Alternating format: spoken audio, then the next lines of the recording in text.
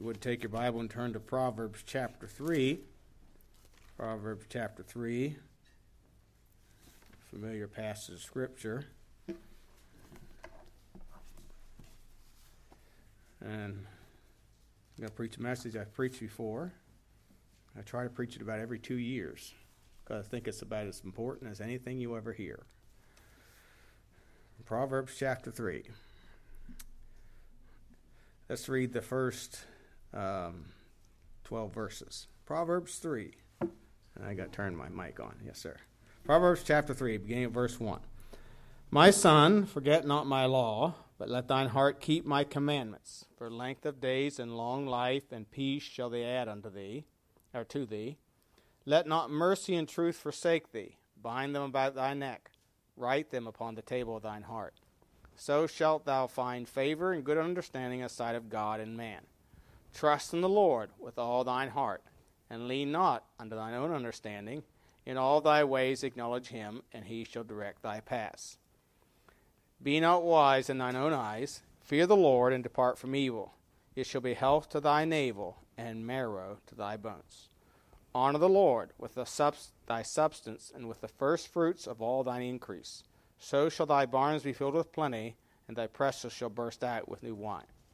My son, despise not the chastening of the Lord, neither be weary of his correction. For whom the Lord loveth, he correcteth, even as a father the son in whom he delighteth. So the message is how to stay right with God. How to stay right with God. Let's pray. Heavenly Father, we thank you again for your privilege and opportunity we have to open your word tonight.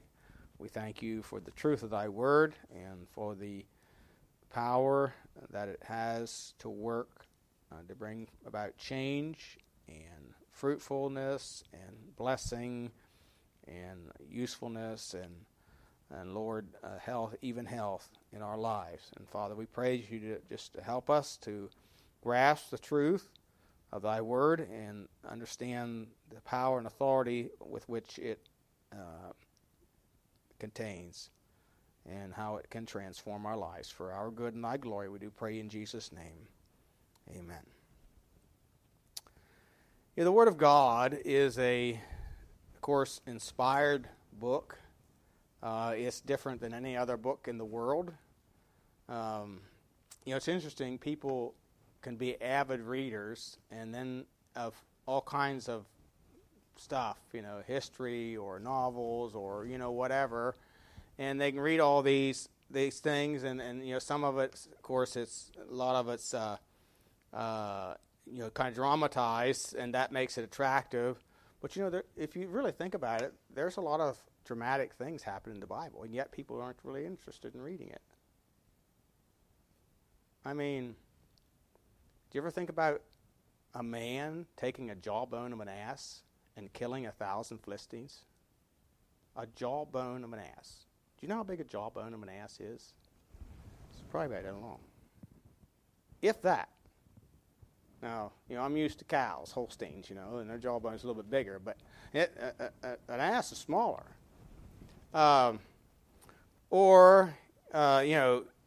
Philip's preaching in Samaria, and the Spirit catches him away.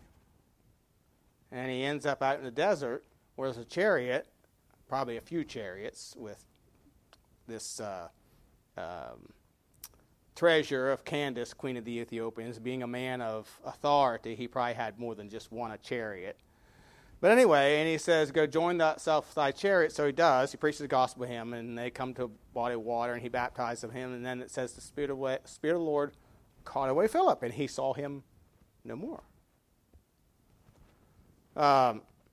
You think about the days of Elijah and the widow at Zarephath, and how she had a barrel of meal and a little cruse of oil, and she was preparing the last meal for her and her son and die.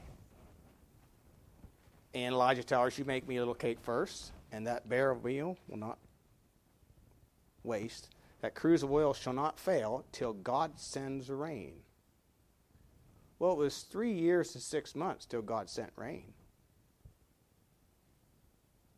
And you see, there are some dramatic things in the Bible. There are some people who went through dramatic experiences. David said. Do you ever feel like David? Oh, that I could flee away to the wilderness. Do you ever feel like, I wish I could go somewhere where nobody could find me? Been there, done that, the Bible talks about everything that man goes through and addresses every issue of life, and it is the power. The Bible says the gospel is the power of God unto salvation. That word power there is dunamis. It has the idea of it can change, it can transform, and we know that we're transformed by the renewing of our minds through the Word of God. So that's changed from the inside out. So the Word of God is vital to our Christian life. It's impossible to live a healthy, victorious, successful. When I say healthy, I'm not talking about necessarily all physical health, although it does affect your physical health. In fact, here in verse 8 it says, "It shall be health to thy navel and marrow to thy bones." But it's impossible to live a healthy, victorious, successful Christian life without the Word of God. It is a source of salvation. And, we are born again by the Word of God, which liveth and abideth forever, 1 Peter 1 tells us. So it is very important in our life. So if we're going to, and it instructs us how to stay right with God. So if we want to stay right with God, we have to, first of all, we have to stay in or continue in the book. Verse 1 says, "My son, forget not my law." We're forgetful people. Did you forget something today? I went downstairs to get something. I forgot what I was down there to get. It's not that I'm getting old or anything, but we are forgetful people. And if we don't meditate and spend time in the Word of God, we're not going to remember God's promises, His commandments to us, or His judgments which instruct us what not to do also. So we have to stay in the book. It is inspired of God, which means it's God-breathed or it's God-given. So God gave us His words. 2 Timothy 3:16 says all Scripture is given by inspiration of God. That means all of it, from cover to cover. And heaven and earth shall pass away, but my words shall not pass away. So we're talking about words here. We're not just saying, well, there's parts of it you can take out and parts of it you can reject. No, all of it. All of it is profitable for us. It may not directly apply to you. There are some things in this book that are applied to the Jew in particular. And something that speaks to the heathen in particular. There's judgments, and you read about in Isaiah and Jeremiah and Ezekiel in particular, and there's all these judgments concerning Babylon and Assyria, and that really doesn't apply to me. But there are principles I can learn from that. And the principle is this: you violate God's commandment, payday is coming someday. And so it is given to us. It is an inspired book. Holy men of God spake as they were moved by the Holy Ghost. So this was written by holy men of God. It wasn't just written by anyone. It is different. It is in a distinct class by itself. It is different than any other book. And of course, it's good for us for doctrine. 2 Timothy 3:16 says, all Scripture is given in inspiration of God and is profitable for doctrine. Now, doctrine simply means teaching. And it teaches us what is right. Psalm 33 and verse 4 says, "For the word of the Lord is right, and all His works are done in truth." If you think there's something in the Bible that is wrong, it's you that's wrong. God's word is always right.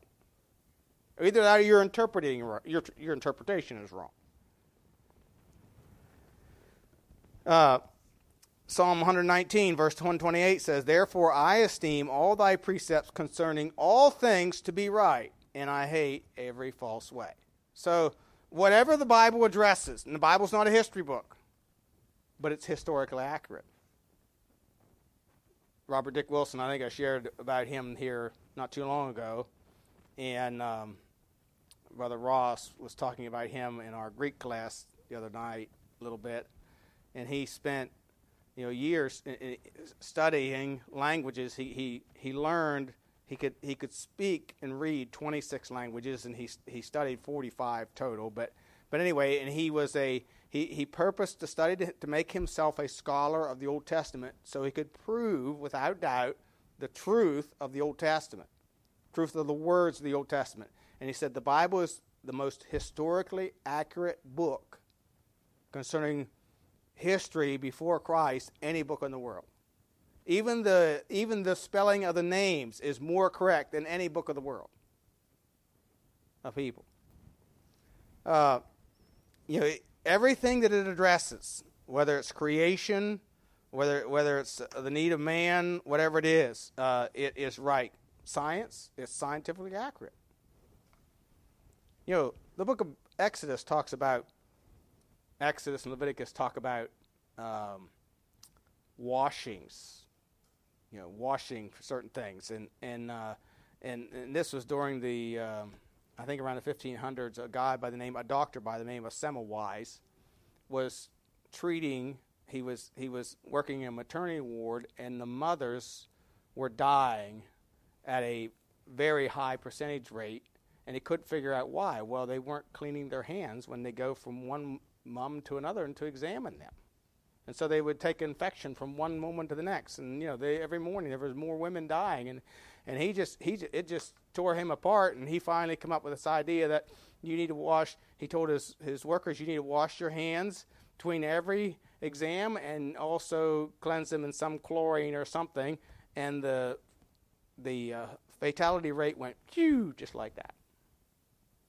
If they just read the book of Exodus or Leviticus concerning the washings, they would have understood that.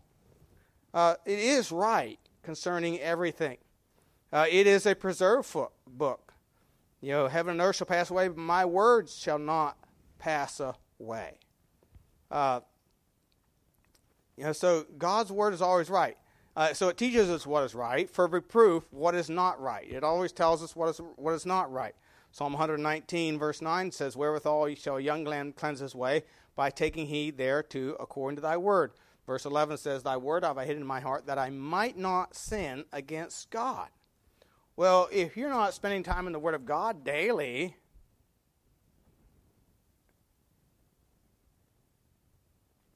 you can work or survive on habit for a while. But as the world chips away at your conscience, do you know what you're going to find yourself doing? You're going to find yourself compromising, not obeying the truth. No, we need to spend time in the Word of God. Thirdly, it is given to us for correction, for instruction in righteousness. So how to get things right. 1 John 1:9 says, if we confess our sins, he is faithful and just to forgive us our sins and to cleanse us from all unrighteousness. It tells us how, when we have sinned, to get right with God. We all know, of course, it tells us how a sinner can be saved. John 1:12 says, but as many as received him, to them gave he power to become the sons of God. John 3:5 says, except a man be born again, he cannot enter into the kingdom of heaven. So it instructs us in all these things and how to get right and stay right. James tells us in James chapter 1 and verses 21 to 25, James 1, 21 to 25, there the Bible says, wherefore lay apart all filthiness and superfluity of naughtiness, and receive with meekness the engrafted word which is able to save your souls. Be you doers of the word, and not hearers only, deceiving your own selves. For if any be a hearer of the word, and not a doer, he is like unto a man beholding his natural face in a glass. For he beholdeth himself, and goeth his way, and straightway forgetteth what manner of man he was. But whoso looketh into the perfect law of liberty, and continueth therein, he being not a forgetful hearer, and Proverbs 3:1 says, forget not my law. So don't be a forgetful hearer, but a doer of the work. This man shall be blessed in his deed. So we're to put away superfluity. That word superfluity means the residue. It has the idea of a residue from naughtiness. Naughtiness is ill will. It's a rebellious attitude. So we're to put that away. He says we're to put that away and receive with meekness. So we're to have a humble spirit, a receptive spirit, being able to talk truth. and which is able to save your souls. And I believe it's talking, of course there could be a duplication here, but he's talking to Christians. Save your soul from the sin of death. Sin, the wages of sin is death. You know, we often apply that only to unsaved people. Do you realize that applies to Christians? There is a sin unto death. And if we can be stubborn and obstinate against God, God will only put up with that so long. And it's going to be judgment. And so this book tells us how to get things right. And of course, it's also given for instruction how to keep things right.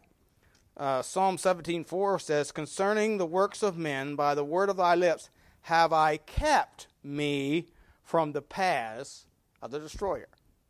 So I didn't go the way of the wicked. Why didn't I? Well, I'm just a great guy. No. Thy word kept me from the path of the destroyers. It's not in us. You know, the Bible says it's not in man to direct his steps. Your man left to himself is like a beast. In fact, man left to himself does things beasts don't do. You know, there's lots of sins in our society today that beasts don't do. No, it's not in man the director says. You know, again, David said, "Concerning the works of men, by the word of thy lips, have I kept me from the paths of the destroyer." By your word, Lord, your words kept me on the right path, from the path of the destroyer. Think about Joshua and Caleb during the 40 years wandering in the wilderness. The reason they weren't dying like everyone else, or didn't die like everyone else, is they obeyed the Lord. They followed his word. They took him at his word. And he kept them from the path of the destroyer. So this is what the Bible does for us. You know, 2 Timothy 2:15 says, "Study to show thyself approved unto God." You know that study takes work. It takes time.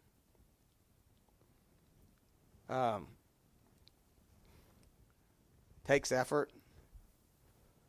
So we need to apply ourselves to this book. It is an inspired book. It is a book that's different than any other book. Isaiah 26:3 says, "Thou wilt keep him in perfect peace, whose mind is stayed on thee, because he trusteth in thee." See, if your mind is stayed on the Lord, then you will trust in him, if it's stayed on him. And so he says, "Forget not my law." It is an inspired book. It's an inspired book, unlike any other. Secondly, we're to study or stay in the book to be commanded. If you notice in verse 4, "So shalt thou have found favor and good understanding in the sight of God and men." Now, the Bible tells us in Luke chapter 1 that Jesus grew in stature and in favor with God and man. That's a fulfillment of this verse right here. Of course, Jesus being God, you know, he did everything right. But he's not the only one that's said about. Joseph, wherever Joseph went, Joseph found favor with his father. He's sold into Egypt as a slave, and he's bought by Potiphar, and it isn't just a matter of time. He's found favor with Potiphar. And he exalts him, makes him the stewardess of his house. And of course, then Potiphar's wife accuses him falsely, and he ends up in prison as a result of that. He's in the prison, and he finds favor, again, with the head of the prison. And it isn't long that he's not only found favor with men, but he has also found favor. And the Bible says over and over again that the Lord blessed him and gave him favor. Why? He was a man of good understanding. He was a man of God's word. And, of course, it isn't long until he's exalted. He has humbled himself. All along, he submitted himself to what has happened in his life without being bitter, and he submitted himself to it, and God exalts him. He's exalted in Pharaoh's house and becomes second command. You see, he finds favor and good understanding in the sight of God and man. Daniel was another. Daniel was brought into favor with the prince of the eunuchs.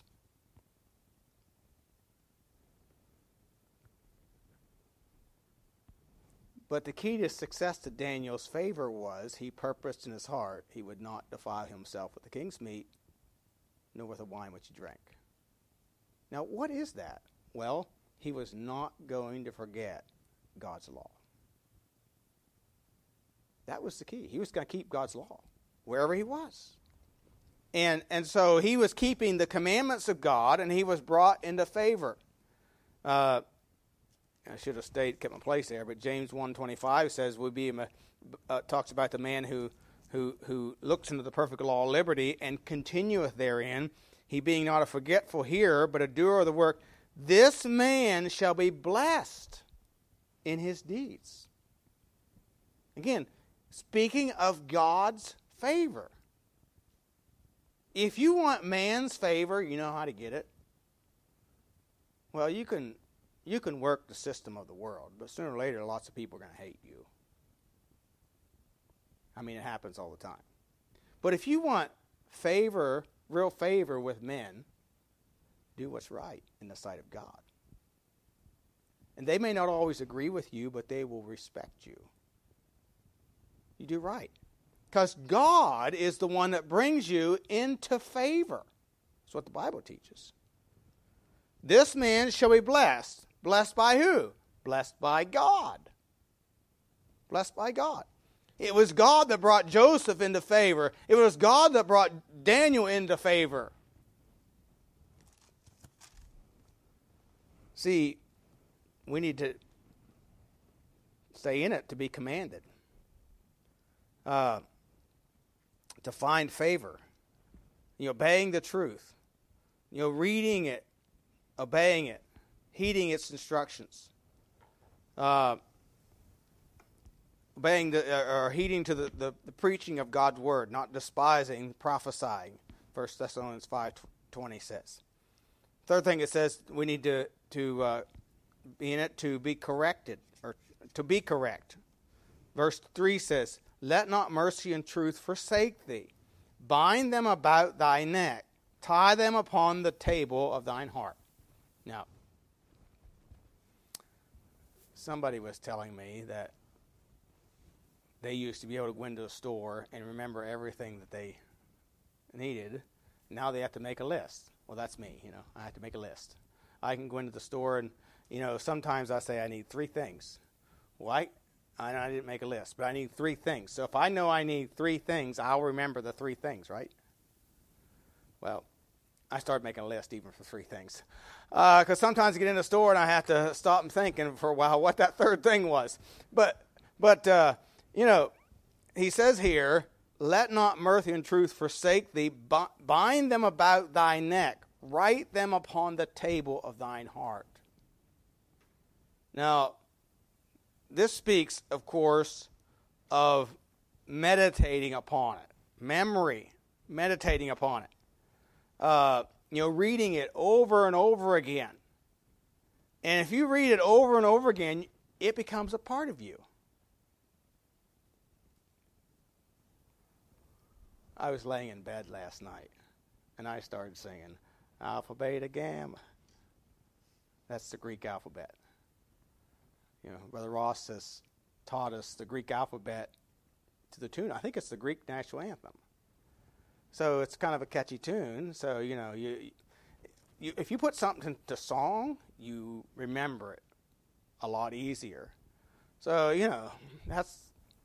Sometimes I don't really think about Alpha, Beta, Gamma, Delta, But because I've sung it a few times with him, and I actually recorded it on my phone, and watch it every once in a while. But see, you know what? That's starting to become a part of me.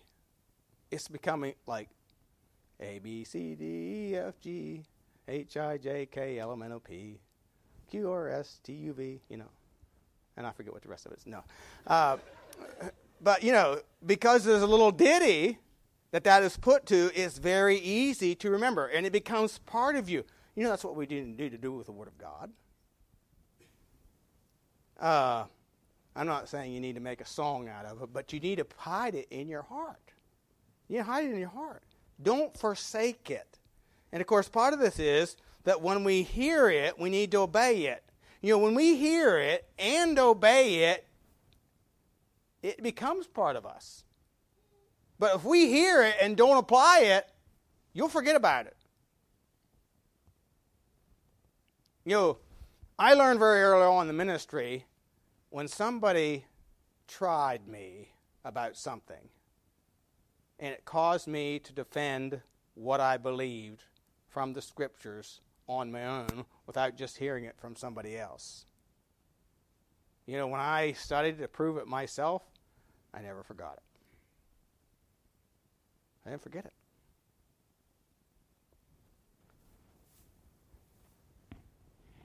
You see, we need to be in the book, stay in the book, to be correct, to rightly apply the Word to our lives. Again, 2 Timothy 2:15, we're to study. Study takes time and effort to show ourselves approved unto God, a workman that needeth not to be ashamed, rightly dividing the word of truth. You don't want it, whatever work you do, you don't want to be an embarrassment to your employer.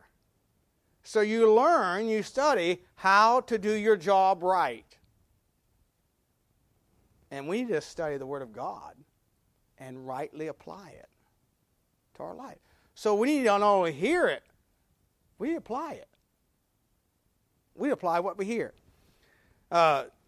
Jehoshaphat gave the children of Israel some very wise counsel. He said, believe in the Lord your God, so shall you be established. And believe his prophets, so shall ye prosper. Hey, you need to believe his prophets. This came not in old time by the will of men, but holy men of God spake as they were moved by the Holy Ghost. This prophecy, this is a prophecy that was given to us by God's prophets. Now, when I say prophets, I'm not talking just about Isaiah and Jeremiah and Ezekiel and Daniel. I'm talking about Peter and James and John and Luke and Matthew. They prophesied. They gave us the Word of God. They spoke forth the Word of God, and here we have it. And so we're to take heed to be correct.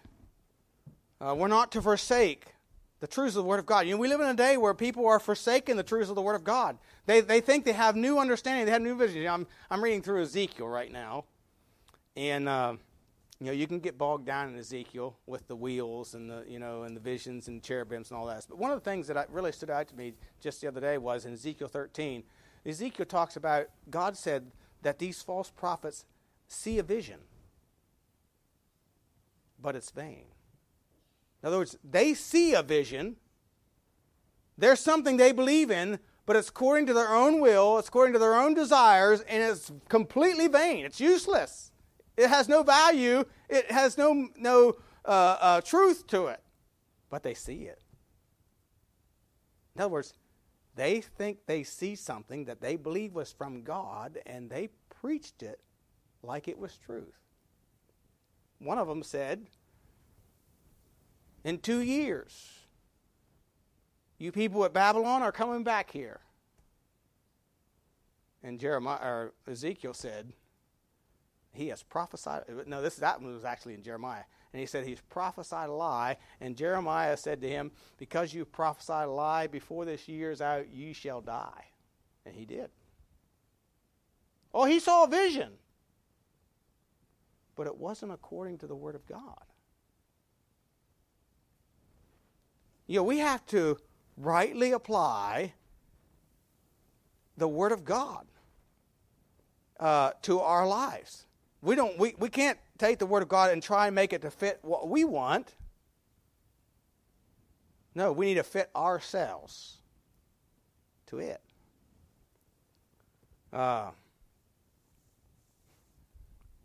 So, look at Romans chapter 3. Romans chapter 3 and verses 3 and 4.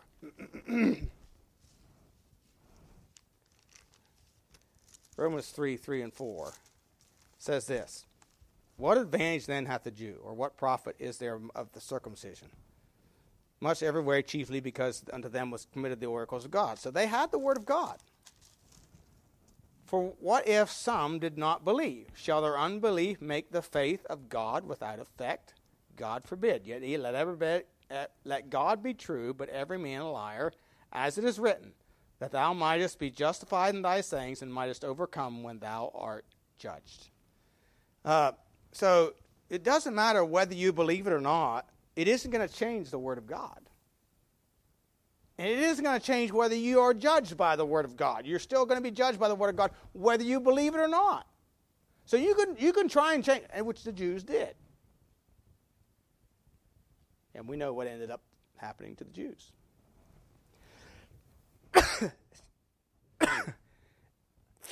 Excuse me.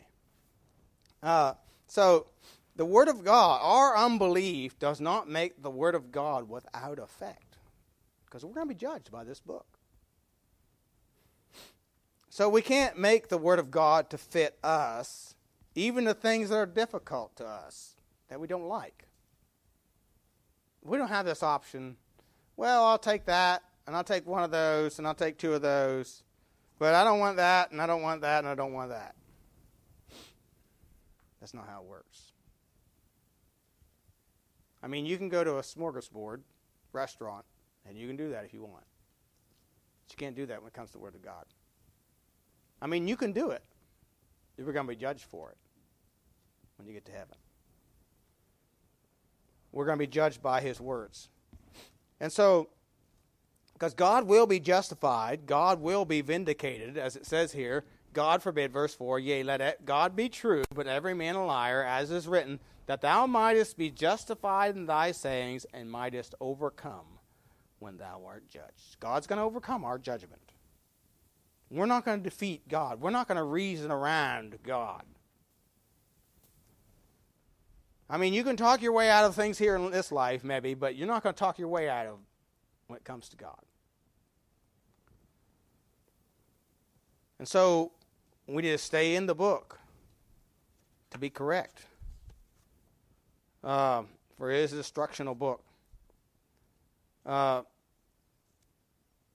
thing we see here is an invaluable book. Notice verses 2, 4, and 8. For length of days and long life and peace shall they add to thee. And verse 4, so shalt thou find favor and good understanding in the sight of God and man. And then again in verse 8, it shall be health to thy navel and marrow to thy bones. And so this is an invaluable book. Think of the things that says, length of days and long life and peace shall they add to thee. Blessed are the peacemakers, for theirs is the kingdom of God. And Jesus said in Matthew 11, come unto me, all you that labor and heavy laden, and I will give you rest. And it speaks of a peace of heart, a peace of mind that God gives. You know, we live in a world tonight that is very troubled. There's trouble on every hand. My wife was telling me just today that I guess some of you may have heard this. There's a 8-year-old in Wendell committed suicide. 8-year-old. And there was a shooting in Wake Forest. And then they hauled the body to Youngsville and dropped it off at the Youngsville police. There's a lot of troubled people in this world. You know, God gives us length of days and peace. Thou wilt keep him in perfect peace, whose mind is stayed on thee, because he trusteth in thee. You know, the disciples were troubled because they didn't believe God's word. You know, they were troubled about the fact that he died and he buried him, and they were still troubled about it. And John 18 or 19 tells us because they did not believe his word. Because he said, 3 days, I'm going to rise again. He told him, John 14, let not your heart be troubled. If you believe in God, believe also in me. For my Father's house are many mansions, if it were not so, I would have told you. And I go to prepare a place for you, and if I go to prepare a place for you, I will come again and receive you unto myself, that where I am, there you may be also. So he told them not to be troubled. He said, in the world you shall have tribulation, but good cheer, I have overcome the world.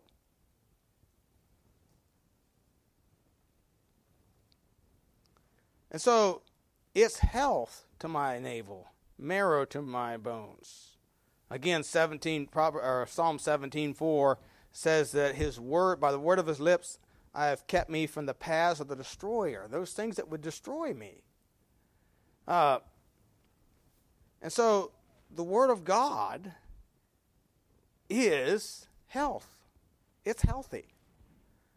It gives us understanding. The entrance of thy word giveth understanding. Unto the simple, Psalm 119, verse 130 tells us. So it has the power to change us. Psalm 19:7 says, the law of the Lord is perfect, converting. In other words, it's changing the soul. Romans 10:17, faith cometh by hearing, and hearing by the word of God. Romans 12:1, I beseech you therefore, brethren, by the mercy of God, that you present your bodies a living sacrifice, wholly acceptable unto God, which is your reasonable service, and be not conformed to this world, but be ye transformed by the renewing of your mind, that you may prove what is that good and acceptable and perfect will of God. So the Word of God has power to change us, to transform our lives.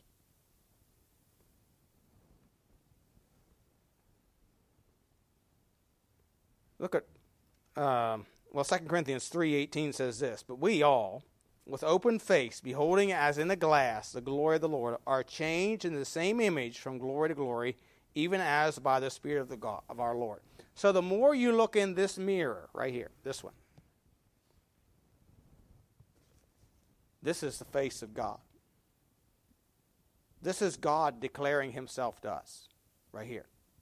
And the more you look in this book, or the more time you spend reading and studying this book, the more you're going to be changed into his likeness. There's no alternative. My conclusion is the reason people don't look into it is because they don't want to be changed. It takes time, it takes effort. But if we really want to change, we'll do it. I mean, we do what we want to do, right?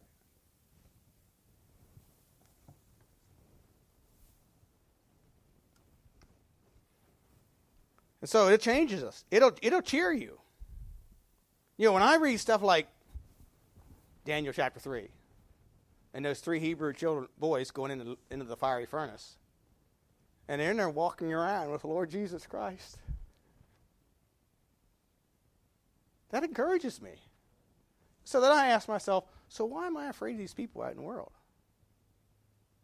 If my God, and it is my God, it's the same God, I serve the same God they served, if that's my God, then why do I need to fear? Why am I afraid of what somebody's going to say?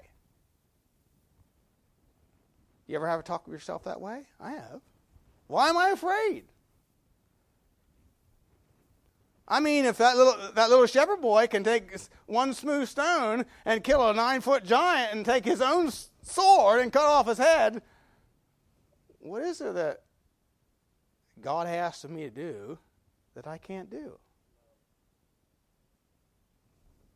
Why would I be afraid to do something God asks me to do?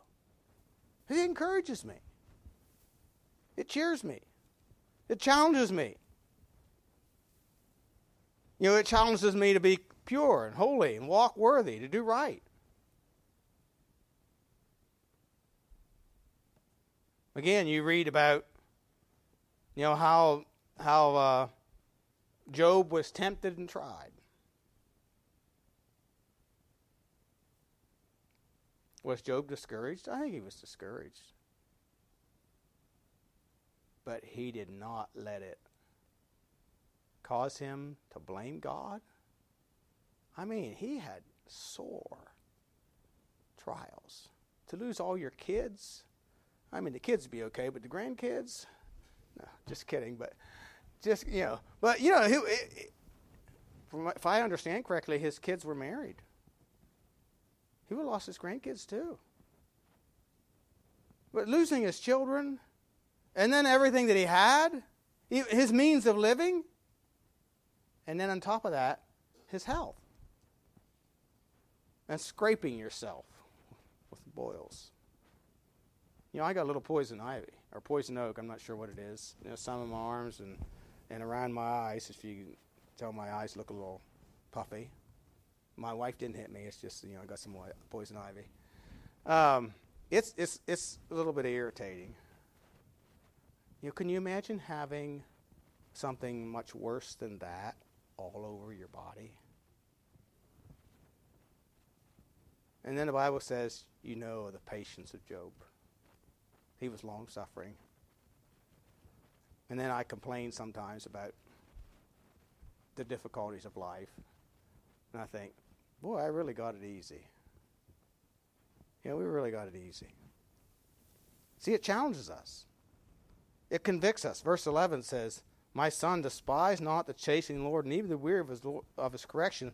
The Lord was chastening Job. For whom the Lord loveth, he correcteth. I never liked chastening. Never enjoyed it. And for quite a few years of my life, I just thought my parents were mean. I had one of them mean mothers too, You know what? And I got licking. I remember I got licking one time for something I didn't do. But you know what? I'm thankful I got lickings. And I would much rather get one for something I did not do than never have gotten one. Because now I understand. I understand chastening and the purpose of chastening. See, so it challenges us. It convicts us. I said that, verse 11. It warns us. It admonishes us to beware. You walk in opposition to the Word of God, and you will find it will bring you grief. Psalm 38, David found that out. Psalm 38, this I believe is after his sin with Bathsheba. Psalm 38 in verses 1 through 5 says, O Lord, rebuke me not in thy wrath, neither chasten me in thy hot displeasure. For thine eyes stick fast in me, and thy hand presseth me sore. No soundness in my flesh because of thine anger, neither is there any rest in my bones because of my sin. For mine iniquities are gone over mine head as an heavy burden. They are too heavy for me. My wounds stink and are corrupt because of my filthy foolishness. I am troubled, I am bowed down greatly. I go mourning all the day, for my loins are filled with loathsome disease, and there is no soundness in my flesh. And I am feeble and sore broken. I have roared by reason of the disquietness of my heart. Lord, all my desire is before thee, and my groaning is not hid from thee. David, sinned against the Lord. It brought him grief, physical grief.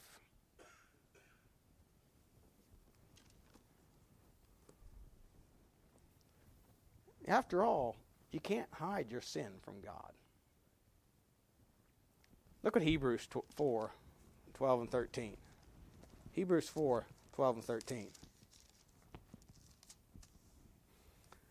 Even in church, the Word of God sooner or later is going to put his finger on it. He's going to put his finger on it. I could say the Word of God is going to put his finger on it, because it is his finger. Hebrews 4, 12 and 13. For the Word of God is quick and powerful and sharper than any two-edged sword. So it's a sword, piercing even the dividing asunder of soul and spirit and of joints and the marrow. It's a discerner of the thoughts and intents of the heart.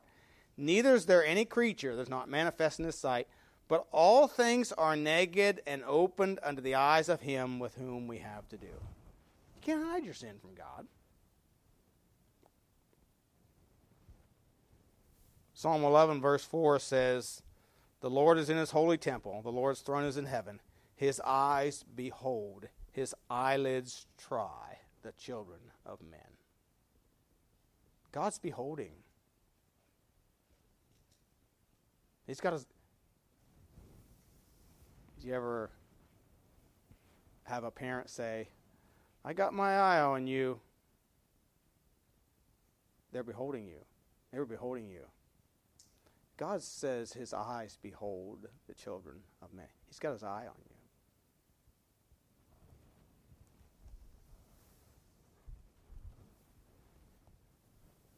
Psalm 98:4 verse 8 says, understand you brutish. That word brutish really means stupid. So understand ye brutish among the people, and ye fools, when will you be wise? He that planned the ear, shall he not hear? He that formed the eye, shall he not see? He that chastiseth the heathen, shall he not correct? And he that teacheth man knowledge, shall he not know? The Lord knoweth the thoughts of man, that they are vanity. See, the Word of God, it does convict us. It convicts us. Just as Peter was convicted the night when he denied the Lord the third time, and the cock crowed, and Jesus turned and looked at him. And the Bible says he went out and wept bitterly. Do you know that the Lord turns and looks at you and I? What does he see? Oh, it's vitally important that we stay in the Word of God. Let not mercy and truth forsake thee. Bind them about thy neck. Hide them in your heart. Apply them to life. Let's pray. Heavenly Father, we do thank you again for your word. Thank you for the instruction it gives us of these simple yet truths that have compound effect in our life. Help us to heed them. Help us to understand your sovereignty, not only your sovereignty, but your holiness and your love for us. And I pray that you'd help us to heed the instruction and help us to spend the time in your word that we need daily, that we might live well, have length of days and long life and peace. We pray in Jesus' name. Amen.